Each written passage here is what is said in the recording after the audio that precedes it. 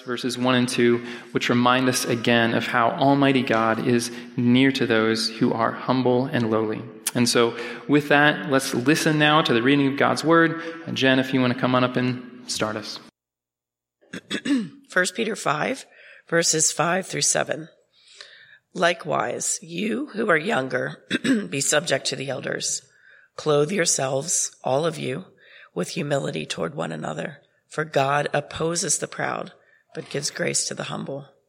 Humble yourselves, therefore, under the mighty hand of God, so that at the proper time he may exalt you, casting all your anxieties on him because he cares for you.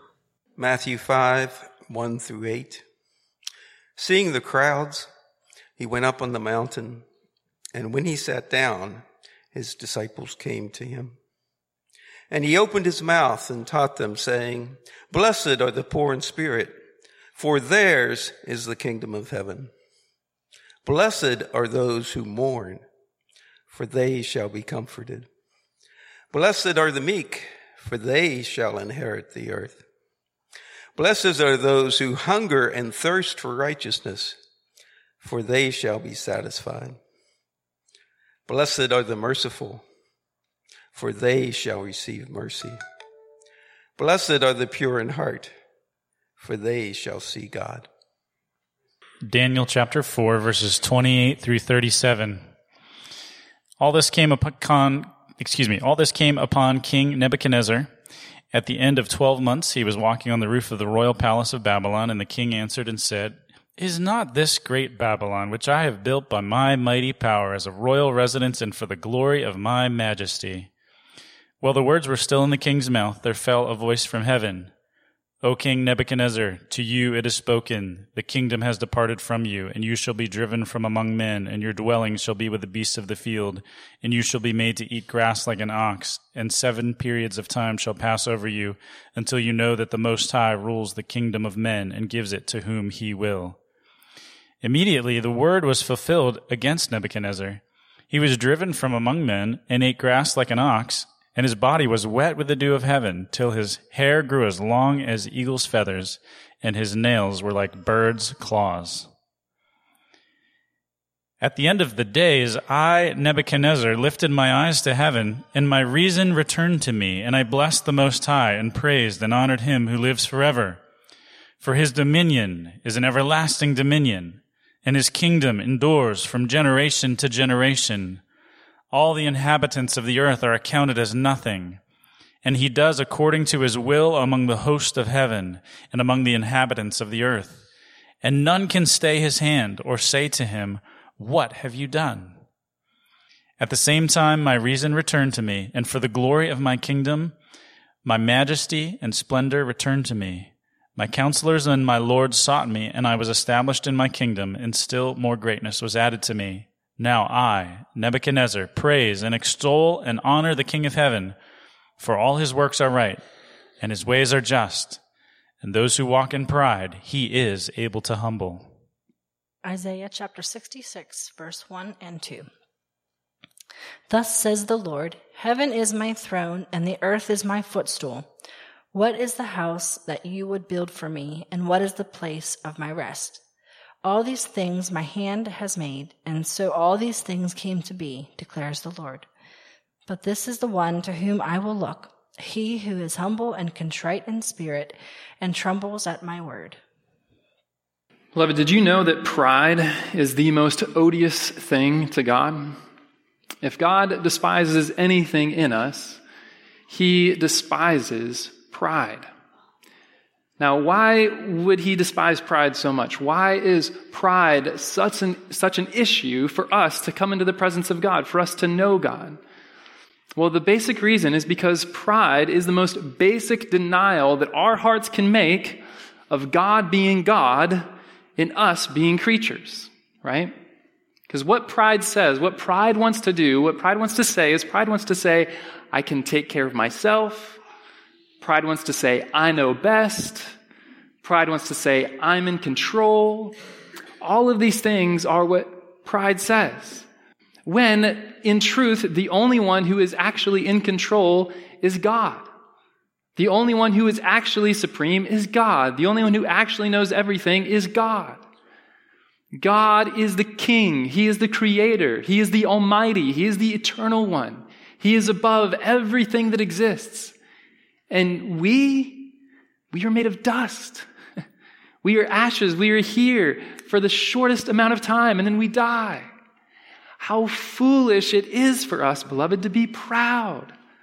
How foolish it is for us to think highly of ourselves, to think that we can get through life on our own knowledge, on our own understanding, on our own strength, our own capability, and to think that God himself is just kind of an accessory, just kind of a sideshow.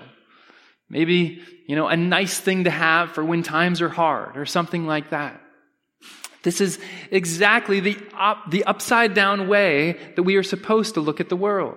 When we look at the world rightly, we see how supreme God is, how almighty he is, how glorious, how perfect, how all-sufficient he is. And we see how much just made of nothing we are, how absolutely dependent we are, how much we need God. When we're looking at the world in that way, then we are seeing the world rightly. And to whatever extent we don't look at the world in that way, we are deceived. We are mistaken. Our thinking is messed up. And yet the world has become such a fallen place. The world has become such a messed up place that I know that I, standing here, the one speaking to you now, doesn't always view the world rightly. And I know that this audience that I'm speaking to right now, this congregation, I know that none of you view the world rightly.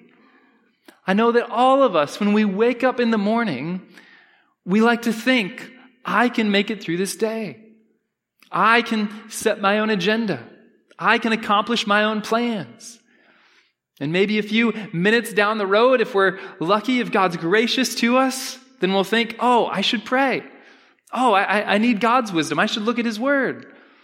I need fellowship with God this morning to give me strength. In other words, maybe eventually each day we'll wake up to reality. We'll wake up to how dependent we really are upon God.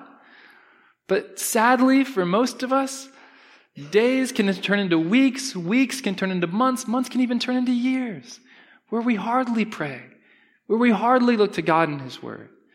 And all of this is evidence of one thing. It is evidence of pride. It is evidence that we think that we are sufficient in ourselves and that God himself is just some kind of sideshow. Again, some kind of nice to have accessory. And so it is critical for us, beloved, to be aware of the temptation to pride in our own hearts, to be aware of how easily it is for us to be deceived, of how much we like to be flattered, of how much we like to think that we do have it all together, that we are good, that we don't really need God all the time.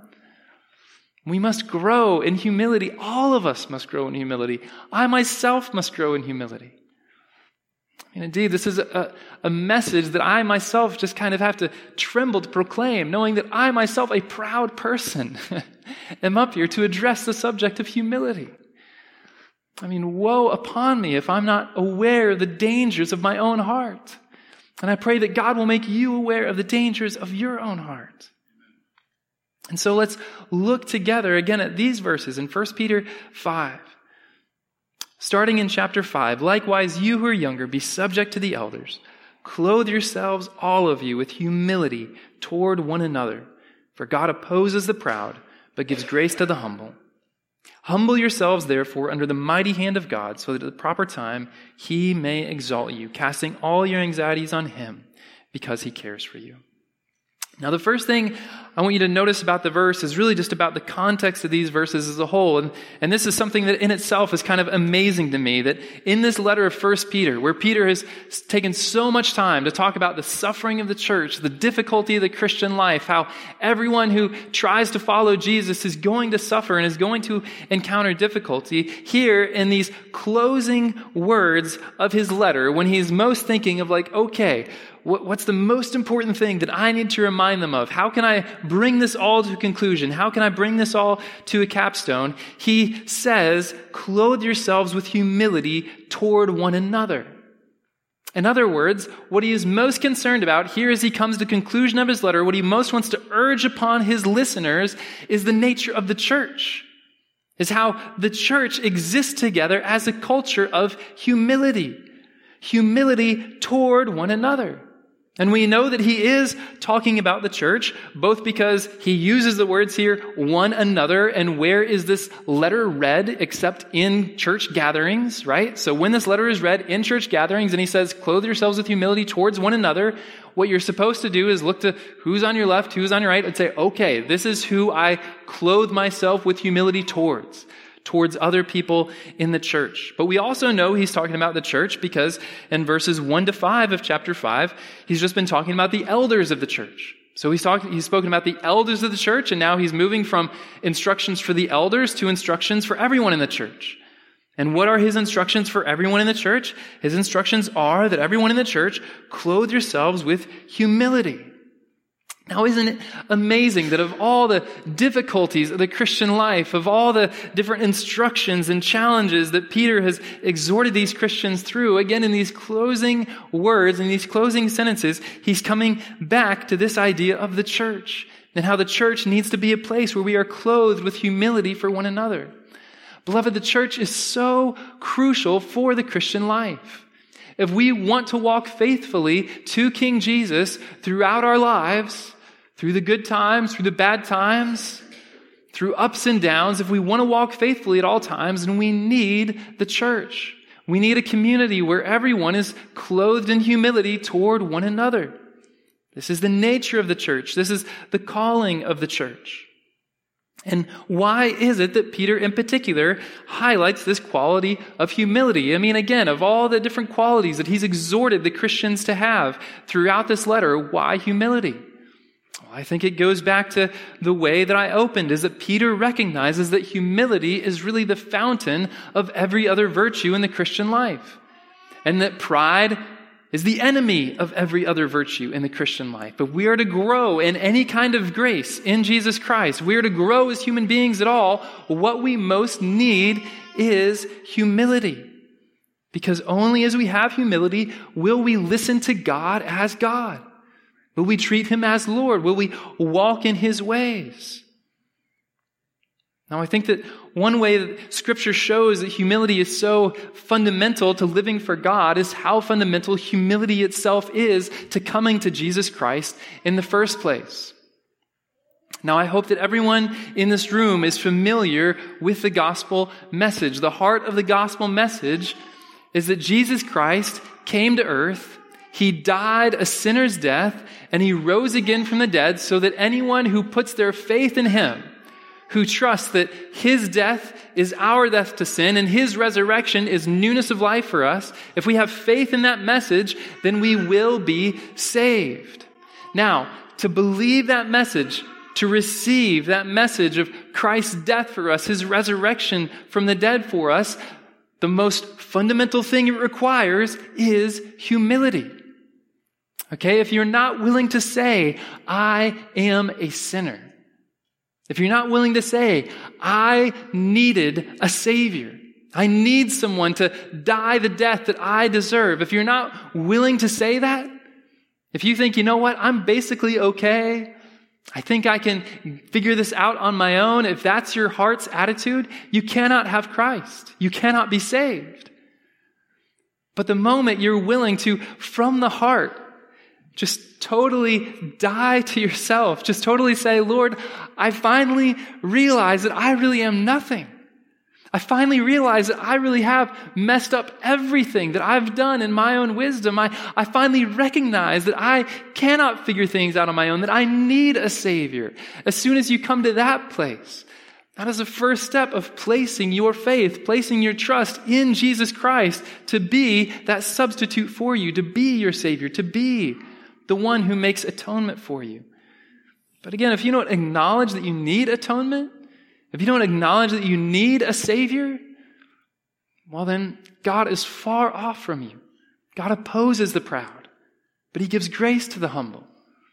And so, the first reason why Peter centralizes on this call to humility within the church is because the very thing that forms the church, that makes us one body in Jesus Christ, the fact that we all have placed faith in Jesus Christ, the thing that makes us a church is, first and foremost, humility.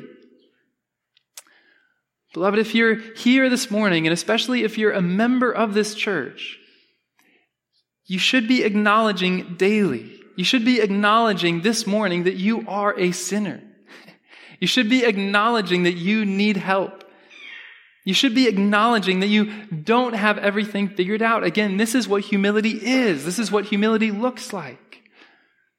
And so when we as a church come together as people who, as Peter says, have been clothed with humility or are clothing ourselves with humility toward one another, it shapes everything about our community. It shapes everything about who the church is. You see, if we're all willing to say that we're sinners, if we're all willing to say we don't know best, the first thing that happens is that conflict loses its power, right? Because when I sin against you, I say something ugly, there's some argument that we have, and you say I did something wrong, no longer am I so proud to say, how dare you say I did something wrong? And we get in a huge argument about it. No. People who are humble say, you know what, you're right. I've messed up 1,000,000 times. I'm sure I messed up here too. And the person who's bringing the charge can say the same thing, like, yeah, I might have just totally understood it wrong because I always misunderstand things. You know, I mess things up all the time. And so conflict loses its power as we are a people of humility, people who can just admit that we mess up a lot, that we're wrong all the time. Conflict loses its power. Serving loses its pressure. You know, if you're serving in children's ministry, if I'm up here preaching, people playing music, just the ministry that we have to one another, right? If we are a community of performance, a community of pride, then all of a sudden a lot of pressure comes along with those things, right? I got to think, oh, is my sermon going to be good enough this week? You know, I really got to make sure it's just right. Or the people singing, they think, oh, I better not mess up any notes, not mess up any chords. And serving in children's ministry, you're thinking, oh, am I doing everything right? Because proud people, again, fundamentally think that they can do everything right. Proud people fundamentally think that, yeah, if I just work hard enough, I can get there and I'm not going to mess up at all. But a person who has been humbled, a person who's come under the grace of God recognizes, you know what, I'm never going to do anything perfectly. And so all my service, I just serve in the strength that God gives. I just do the best that I can as a flawed, sinful creature. And God is generous enough, kind enough to use me sometimes. And we just rejoice that God would use us. So we're not anxious about, am I doing everything right? Am I saying all the right things? So we're able to serve with joy, with freedom, not just under pressure of, am I doing everything right? In a community where everyone is clothed with humility, leadership loses its privilege. Okay, so no longer can I, as a leader, think, well, I'm a leader because I have more figured out than you do, right? That would just mean the leader is more proud than everyone else. But in reality, in the Christian community, leaders are also to lead in humility. That is, the leaders above all should recognize just how messed up we are, how much in need of God's grace we are. And if we recognize that even more than you recognize that, then it will be impossible for us to lead with any kind of domineering spirit or to lead in any way, expecting you to serve us or you to always listen to us. Because me and my humility, I know that I mess up again 1,000 times a day, that I don't always know best. And so leadership loses its privilege, its bite. Authority is no longer this intimidating thing that we all must just somehow surrender to. But rather, authority becomes something that comes under others to build them up, to help them, rather than something that demands service for ourselves. And lastly, a community where everyone is clothed in humility, earthly status loses its significance. So let's say one person comes in here and they're a millionaire. They've been successful in business all their life. And someone else comes in here and they've been terrible with money all their life and they have nothing. Well, in the church, does the one who is wealthy suddenly have reason to boast or to lord over the one who has nothing? Again, because he's smarter, because he's a better person, because he has more figured out? Beloved, in the church, it cannot be. We're to be clothed in humility toward one another. So even if you have tons of money and somebody else has no money, you understand that before the cross, we are all level. That Jesus had to die equally for the rich man's sins as for the poor man's sins. There's no place for boasting. There's no place for arrogance of the rich over the poor, of one ethnicity over another ethnicity. Maybe one of you is more fashionable than another one, and the ones who are more fashionable have more to boast in because they have a better sense of fashion. We cannot boast in any earthly thing when we come into the church. When we come into the church, we come in recognizing, Jesus, you died for my sins. My sins put you on the cross. And that means that my whole life has been changed, and now I am a debtor to mercy all the days of my life. I have nothing to boast in. And so we clothe ourselves in humility toward one another. And when we clothe ourselves in humility toward one another, it also leads to enormous joy, because when you're humble, you can laugh at yourself. When you're humble, you don't get embarrassed easily. When you're humble, you don't always have to talk about yourself and make sure others are serving you. You can just be about the business of serving others. This is the joy that comes from humility. This is the beauty that a community of humility creates. A place where people are always serving one another with joy, repenting whenever there's conflict, not pressuring one another to perform or to be a certain way, because we recognize that we're all messed up, that we all need grace, that we all need a Savior, and that is the very thing that binds us together. And notice in particular how Peter says that we are to clothe ourselves with humility. So it's not just something that we are to perform or that we're to work up, right? When Peter says, clothe yourselves, the image that he's giving us is of a garment that has already been prepared, right? A piece of clothing, a robe, whatever you want to think of, that's already been prepared that we are to put on. Clothe yourselves. That's what that verb communicates. And so when he says, clothe yourselves with humility, I think that what he is ultimately calling us to is to remember the humility of Jesus Christ himself. That Jesus Christ was the only person who ever lived who exhibited perfect humility at all times. And indeed, it's all the more amazing because he was the one person who ever lived who didn't need to communicate humility at all times, because he was very God of very God. And yet, when he came, Philippians tells us that he put on the form of a servant. He put on humility. Indeed, he put on humility to the point of death on a cross. Beloved, the most shameful death, the most embarrassing death that could ever be had, Jesus endured it. He was the pinnacle of humility. And so, beloved, as we think in our own lives, in our own community, of how is it that we ourselves can be more humble, we must come at it with this mindset that it is clothes we put on. It is something that we adopt through Jesus Christ. It's not something that we just kind of gradually work towards. It's not a matter of our own effort. You see, even thinking about us putting effort towards humility is in a sense a denial of humility itself. It's again our pride thinking that we are able to make ourselves humble. We are not even able to make ourselves humble. If we are to be humble, we must look to Jesus Christ, look to his perfect example of humility. And when we look to his perfect example, then we will be able to put it on like a garment prepared. Indeed, the Greek verb that Peter uses here for clothe yourselves, it's the verb for tie on.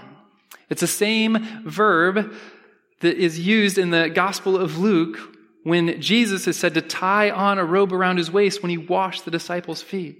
And so I just think Peter here, as he's encouraging humility in this Christian community, he himself is remembering that night when Jesus took off his garments, tied on a robe around his waist, and went about cleaning the disciples' feet.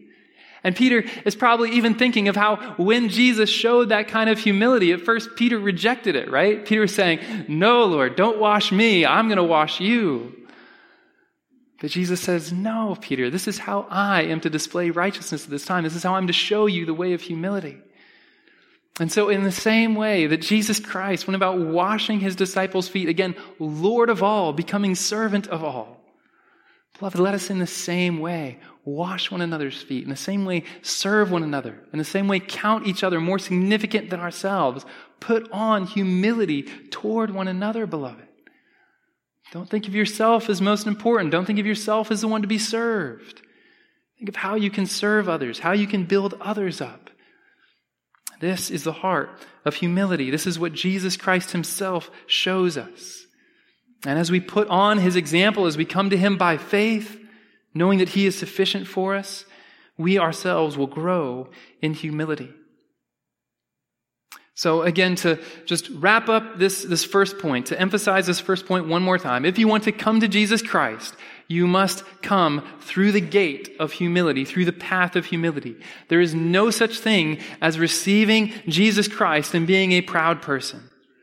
And so let us all, in the humility that God gives us, come to Jesus Christ, admitting our sin, admitting that we don't have things figured out. And as we do that, we form a community of grace, a community of humility that is beautiful in every way.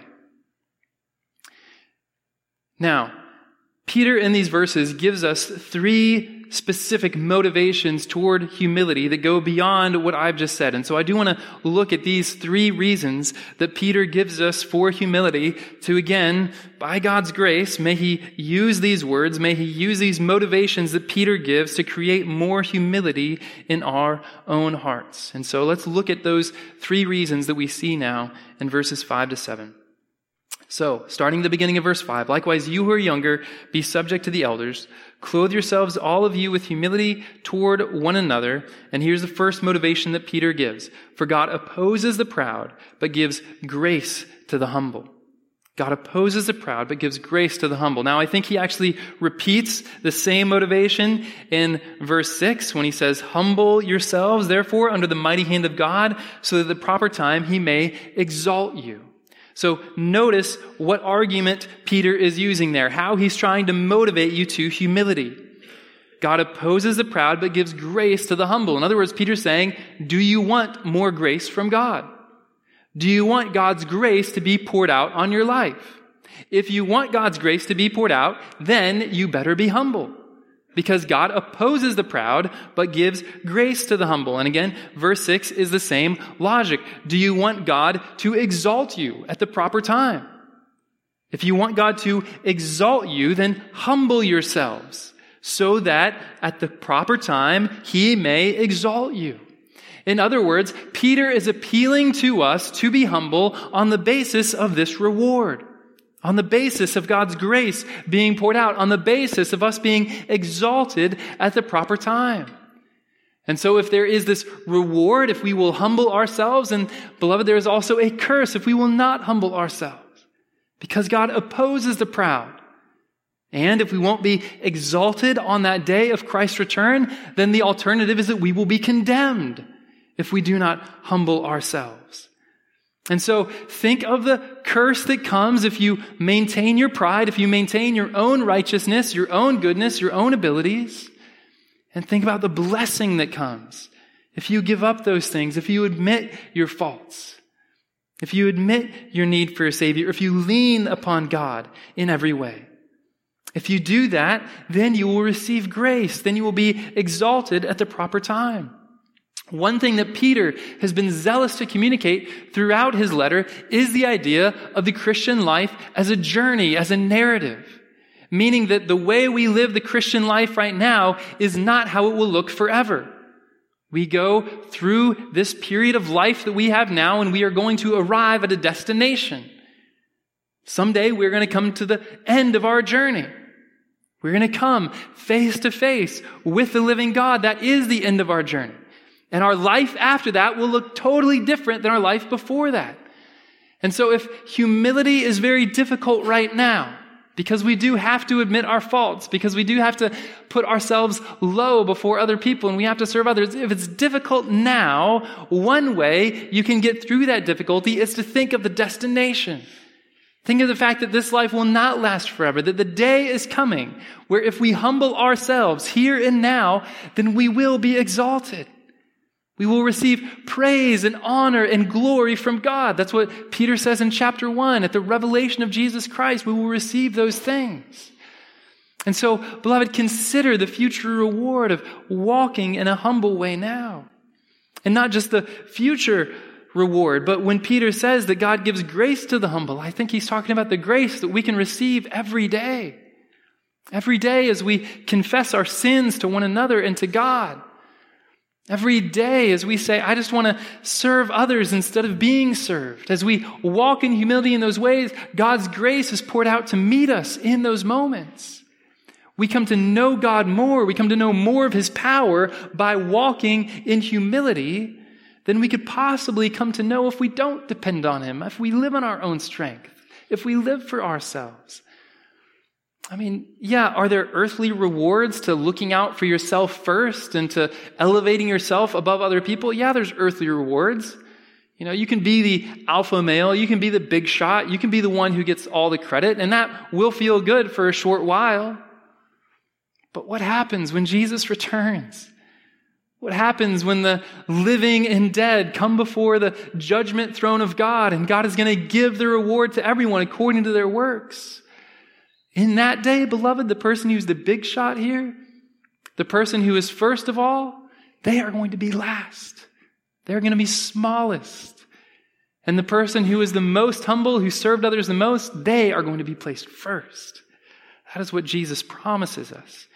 And so the first motivation to humility is to consider that reward.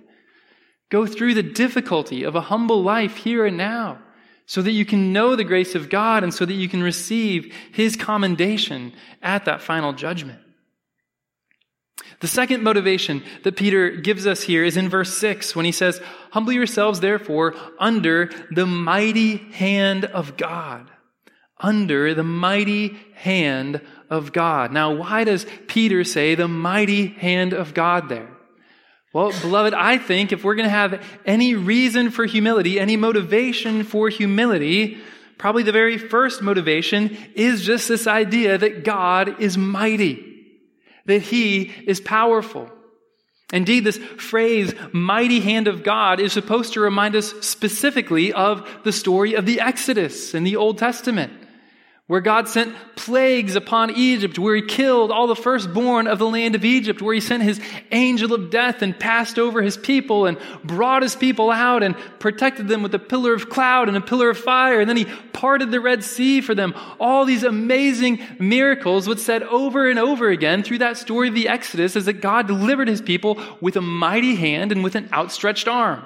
Right? That's the phrase that's repeated over and over. And so Peter here, when he says, humble yourselves under the mighty hand of God, he's trying to remind us of just how mighty God is.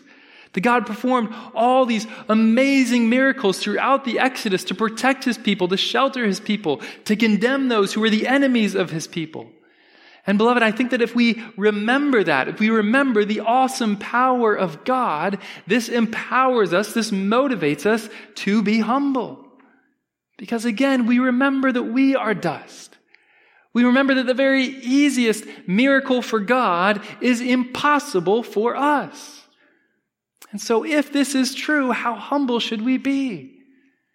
I mean, if God is the infinite creator and we are creatures made of dust, what better reason is there to be humble? And so the second motivation for humility is just consider God's mighty hand. When you consider God's mighty hand, then you will be able to be humble. And then the third and last reason or motivation that Peter gives us for being humble is in verse 7. Casting all your anxieties on him because he cares for you. Casting all your anxieties on him because he cares for you. Now, I think this motivation actually works in two different ways. The first way is that sometimes we are proud precisely because we will not cast our anxieties on God or on anyone else. We are proud because we like the feeling of control that we can get when we can take care of ourselves, when we are trying to sort out our own problems, when we think we have all of our own answers, when we are sufficient in ourselves. When that is our attitude, when our anxieties are all upon us and we feel like we have everything under control, this is characteristic of a proud person. A humble person is a person who is able to cast their anxieties on another, particularly upon God. Beloved, if you have a hard time accepting help when other people offer to help you, you are a proud person. It is as we can cast our anxieties off of ourselves and onto other people that we learn the virtue of humility. And so the first way that Peter is telling us to be humble here in verse 7 is to do this casting work, to say, I will trust God rather than myself with my anxieties, with my cares, with my troubles. And that's the first way that I think this command in verse 7 is supposed to help us to be humble as we cast our anxieties on Him. But there's another way that verse 7 helps us to be humble as well. Sometimes we don't want to be humble because we are afraid that if we really go low, if we really just give ourselves in service to others, if we never stand up for ourselves and our own reputation, sometimes we worry if we do that, what's going to happen to us? Are people just going to take advantage of us? Is everybody just going to laugh at us and think we're stupid? And so in that way, humility can seem like a terrible thing to our flesh. We don't want to be humble because we're afraid, ultimately, of who's going to look out for us if I don't look out for myself. Well, verse 7 reminds us that God cares for us. God is going to look after you. You can cast all your anxieties on Him as you live a life of humility. As you do everything that you do in service to others, as you count others more significant than yourselves, as you live this life that Christ Himself lived, yes, your life will get filled with anxieties because you see the troubles of other people and you see how much work there is to do. But when you get those anxieties, you have someone to cast them upon. You are able to turn to God.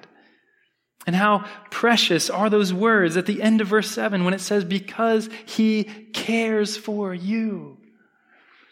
Beloved, this is the God that we receive when we come to Jesus Christ. This is the God that we receive when we come in humility, when we come saying, Lord, I am a sinner. It is my sin that put Jesus to death upon that cross. And I believe He took the punishment, and I believe He rose from the dead, and I believe that as I trust in Him, I have eternal life. As we come to God in that way, we come to a God who cares for us. We come to a God who no longer is scorning us. He's not just looking down on us because we're so messed up, because we have so much sin.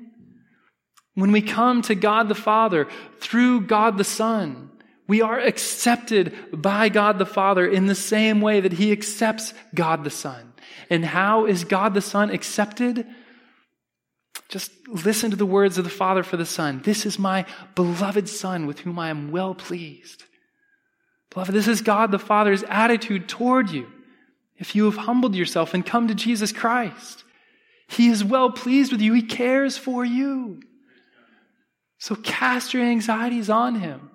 If you carry them upon yourself, you are essentially being proud. You are essentially saying, I can take care of myself, and I don't believe you will, God. You are thinking yourself better than God, and God will oppose you.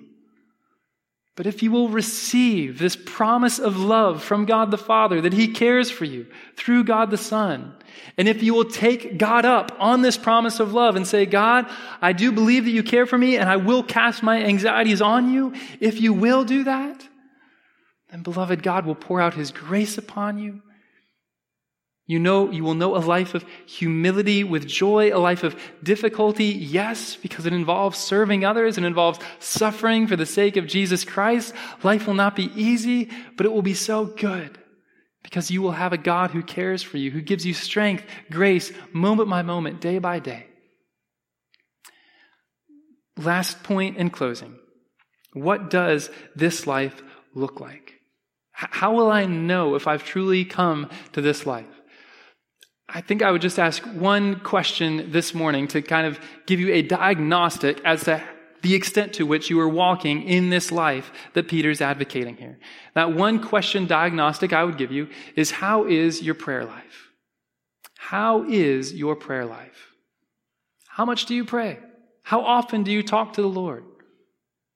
How often you talk to the Lord is an indication of how much you depend upon Him, how much you think you need Him, how much you think He can help you, how much you think He loves you, how much He can hear you, how much He answers.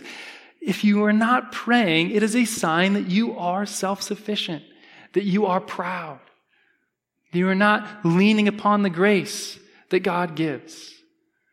But the more you pray, beloved, the more you see that moment by moment, hour by hour, day by day, you need to cry out to God every moment saying, Lord, I need your help. This is hard. I need your help. I don't know what to do. I need your help. I'm being tempted by sin. The more we will, in humility, cry out to God in prayer, the more we will know the grace of God pouring into our lives, and the more you can be confident that you truly are living a life of humility and dependence upon God. And so, beloved, let us be a people, let us be a church, a congregation where we are all clothed in humility toward one another. We were all together depending upon God to satisfy all of our needs. And as we do that, we are loving one another from the heart, confessing our sin to one another, humbly serving one another, being the people that God has called us to be as this holy nation, as this royal priesthood. Would you go to God with me in prayer right now? Let's pray that God would create in us hearts of humility. Would you confess before God ways that you see that you are not humble? And would we also cry out for the world around us as we see the needs that are in our nation and in the world around us? Let me open us in prayer, and then I invite you to pray along with me. Heavenly Father, we thank you for your word. God, we do pray that your word would do its work in us this morning. Lord, we confess as a people that we are a proud people, and that we, in our own strength, in our own flesh, can never make ourselves a humble people. Lord, we need you from the beginning to the end. And so, God, would you come just because of your abundant mercy, just because of your steadfast love? Would you come and would you grant us humility this morning so that we can know the joy of living a life in humility and in communion and fellowship with you? Lord, would you hear our prayers now as your people?